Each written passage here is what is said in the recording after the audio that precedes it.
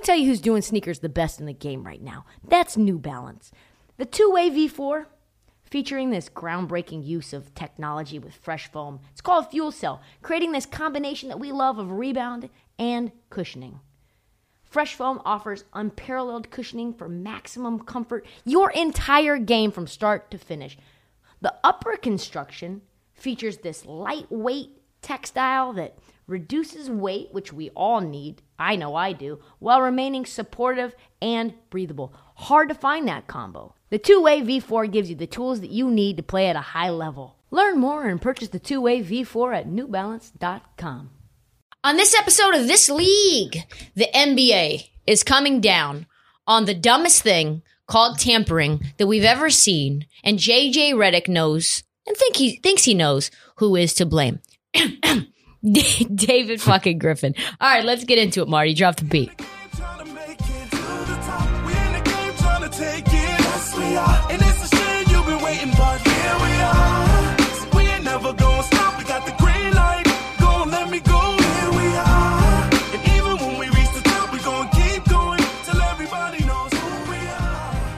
I want to talk about tampering as a whole, but let's first start with the news because I have lots of thoughts on the whole concept of tampering. Mm-hmm. The one-liner, just for those who want to skip to the end, I think it's bullshit. But the news is this. As we know, the Heat are under intense scrutiny with how the whole Kyle Lowry thing went down. Yes. They are now under investigation from the NBA into potential quote-unquote tampering in their acquisition of Kyle Lowry on a sign and trade with Toronto. But they were in talks at the deadline for Kyle Lowry. So that's some other element of this news. But how did the NBA get tipped off about this? How did the NBA decide they wanted to investigate the Miami Heat? Well, beyond the fact that the deal went down and got announced at 6:45 p.m., very complex deal, multiple pieces, but JJ Redick, a noted, scorned former Pelican, thinks he knows exactly how. Play the clip. But what's the point of the league even doing these sort of investigations where nothing's going to come of it? It's a little bit for show, probably, I guess. I don't know. I think you'd probably have to ask the guy who's asking for the investigation. Yeah. I mean, there was, some teams cleared a ton of cap space to get Kyle, and it didn't happen. And then, Lonzo leaving. So you'd have to ask that guy. All that right. guy complaining. So to recap, he's talking about his former GM, David Griffin, who he has problems with. And what he's referring to is that the Pelicans made moves to clear $35 million in cap space to pay Kyle Lowry anything Kyle Lowry wanted, to overpay for Kyle Lowry. Essentially, Kyle Lowry was an integral part of their offseason plans that were thwarted by the Miami Heat doing the sign and trade with Precious Achiuwa and Goran Dragic to replace Lonzo Ball. And then Lonzo Ball, of course, didn't want to stay with a team that really didn't give a fuck about him. They had been, basically trashing Lonzo Ball the entire season. We had discussed it multiple times in the pod. Yep. He was being used out of position. And then swoop, Heat get Lowry right from under their nose. And we knew that was happening the day before free agency, which is why the Lonzo Ball deal got done at literally 6:01. Yeah, that was the first thing. That was the first deal, which is important to note because the Chicago deal got done with the New Orleans Pelicans. Basically, the most tampering with that sign and trade, where it was Thomas Satoransky and Garrett Temple for Lonzo Ball on the sign and trade. So, to me, the strange, wild thing about David Griffin pressing the NBA to launch an investigation into the Miami Heat. It's like, bruh, you got your own tampering problems to worry about. You are the drug dealer that pushes major weight, cocaine, PCP, heroin, and you're like, hey, my neighbor is selling dime bags out of his trunk of his car. It's like the Miami Heat were on the fucking 1 yard line with Kyle Lowry at the trade deadline, couldn't make the deal done because they didn't want to get rid of Tyler Hero. They figured out a way to do the deal, and you obviously are tampering more. And now you're like, go get Pat Riley. What the fuck? It's like Mafia Don Pat Riley? Like, if anyone's trying to pin illegal activity on Pat Riley, that's literally like trying to pin a murder on John Gotti. Like, it's just not going to happen.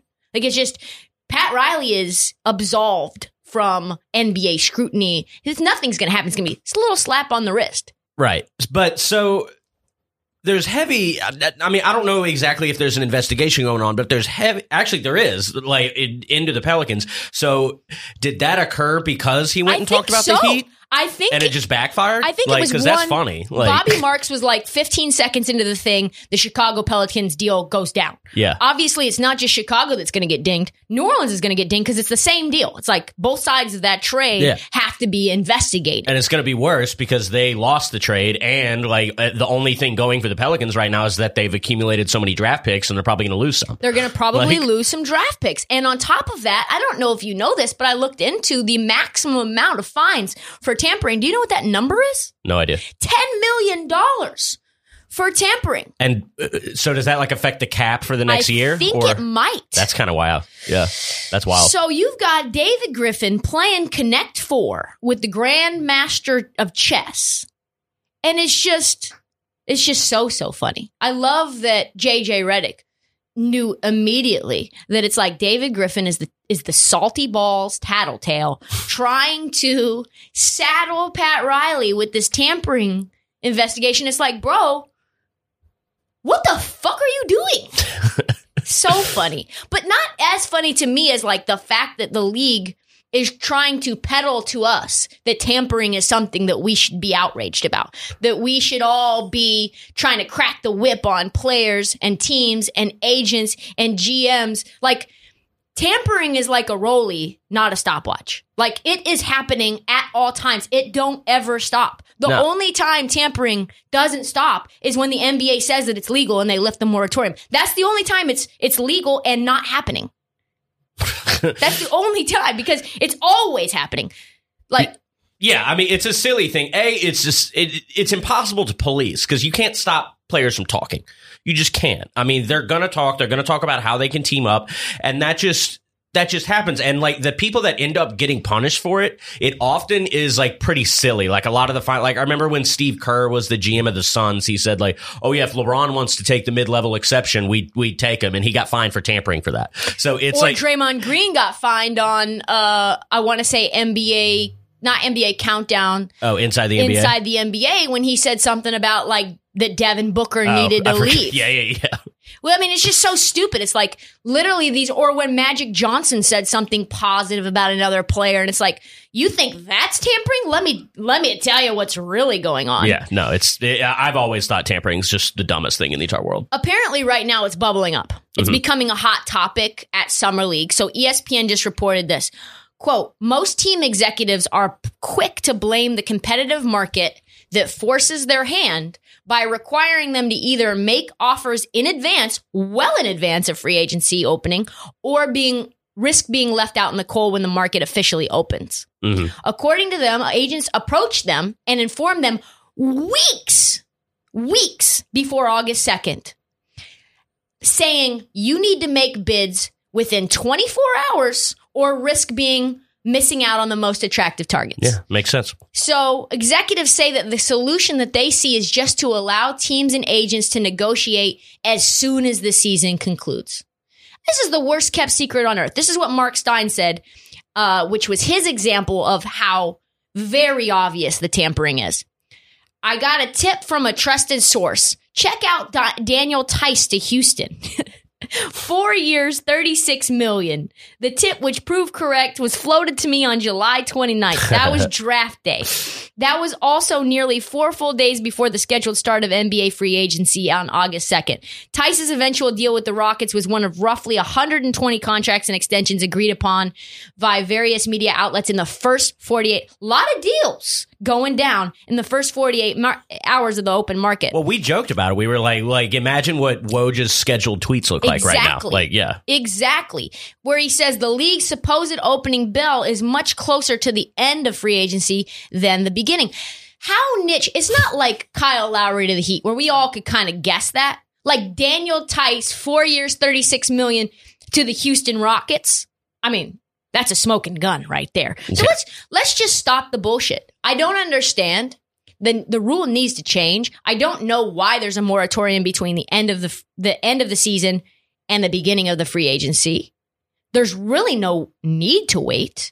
Imagine if you opened up free agency as soon as the season concluded before the draft. How much better teams would actually draft? I mean, that's how the NFL does it. They do free agency before the draft. Right. Yeah. I've always thought that kind of made more sense. I mean, the only problem with it is if like, oh, so you open it right when the season ends, like people are just going to like be negotiating during the playoffs and stuff. So like, it's like no one's ever going to follow these rules. That's like the thing. So just like lift it completely. Like, why do we need this as a rule? I think free agency should be negotiated like in the last year of your deal. Decide where you want to go. Like, it's never not going to happen so that as soon as your season ends, you can just decide. Yeah. You can just. Well, I guess the reason is the owners want it because they want to be able to negotiate with their players exclusively and stuff like that. That's, I guess, the reason. But it's still, I mean, just. Then lock your players up before they're free agents. That and just, yeah, no one's ever going to follow these rules. Ever. No one. Make it make sense. That's all the time that we have for the This League podcast. Please like, please subscribe, please rate and review on Apple Podcasts and on Spotify. Please go find us on YouTube. I think we are creeping at 2,000 subscribers on YouTube. Please find us on TikTok as well. Please find us on Twitter or on Instagram. Marty kills these YouTube edits and you can see his face. It's the only place you can see Marty's face. So please go there. We will see you obviously along the way with little sprinkled takes, but also we will see you Friday morning for the next big episode. We out.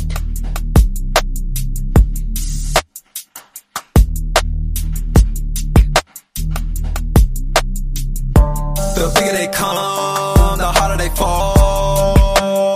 It's time to risk it all. Say hello to the big dog. Say goodbye to all the frauds. Keep it 100, keep it 100, keep it 1,000. There's certain people that we don't allow. No, no, no po-po. No, no, no po-po. You a slow poke, all black, and we stay woke. I'm the best, case closed, rock him, I ain't no joke. Give me that, give me that, give me that, give me that, give me that, give me that. I want this and that, what you mean I can't have that? Stay in your lane, lowest lane, a skirt, skirt on them. Stay in your lane, penny lane, a skirt, skirt on them. Big dog, walking with the dog. I'ma risk it all, I'ma risk it all, I'ma risk it all. La la la, big dog, walking with the dog. I'ma risk it all, I'ma risk it all, I'ma risk it all. La la la. Ooh, you gotta risk it just to get a biscuit. How many licks does it take to lick it? Ooh, she wanna lick a trapper, but she already done licked the rapper. Oh my, so fly, 3-6 mafia, I stay fly. Quality just to get by. I want it all, not a piece of the pie. Everybody eats, and we keep all of the receipts. We eating good, we living good. We done made it up out the hood. Give me that, give me that, give me that, give me that, give me that, give me that, give me that. I want this and that, what you mean I can't have that? Stay in your lane, lowest lane, a skirt, skirt on them. Stay in your lane, penny lane, a skirt, skirt on them. Big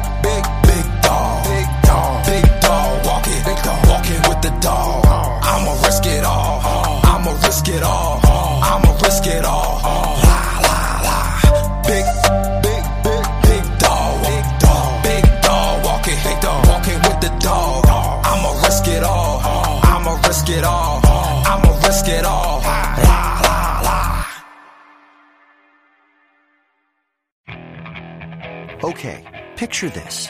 It's Friday afternoon when a thought hits you. I can waste another weekend doing the same old whatever, or I can conquer it. I can hop into my all-new Hyundai Santa Fe and hit the road. Any road. The steeper the better. Because my all-new Santa Fe is available with H-Track all-wheel drive, so I can hit the trail without a worry in the world. Heck, with 3 rows and best-in-class rear cargo space, I can pack the whole family in with all our gear. We've got available dual wireless charging for our phones, so we'll never lose touch with civilization, and we won't lose touch with the primordial power of Mother Earth. So which is it? Waste the weekend or do something a little more epic? And conquer it in the all-new Hyundai Santa Fe. Visit HyundaiUSA.com or call 562-314-4603 for more details. Hyundai, there's joy in every journey.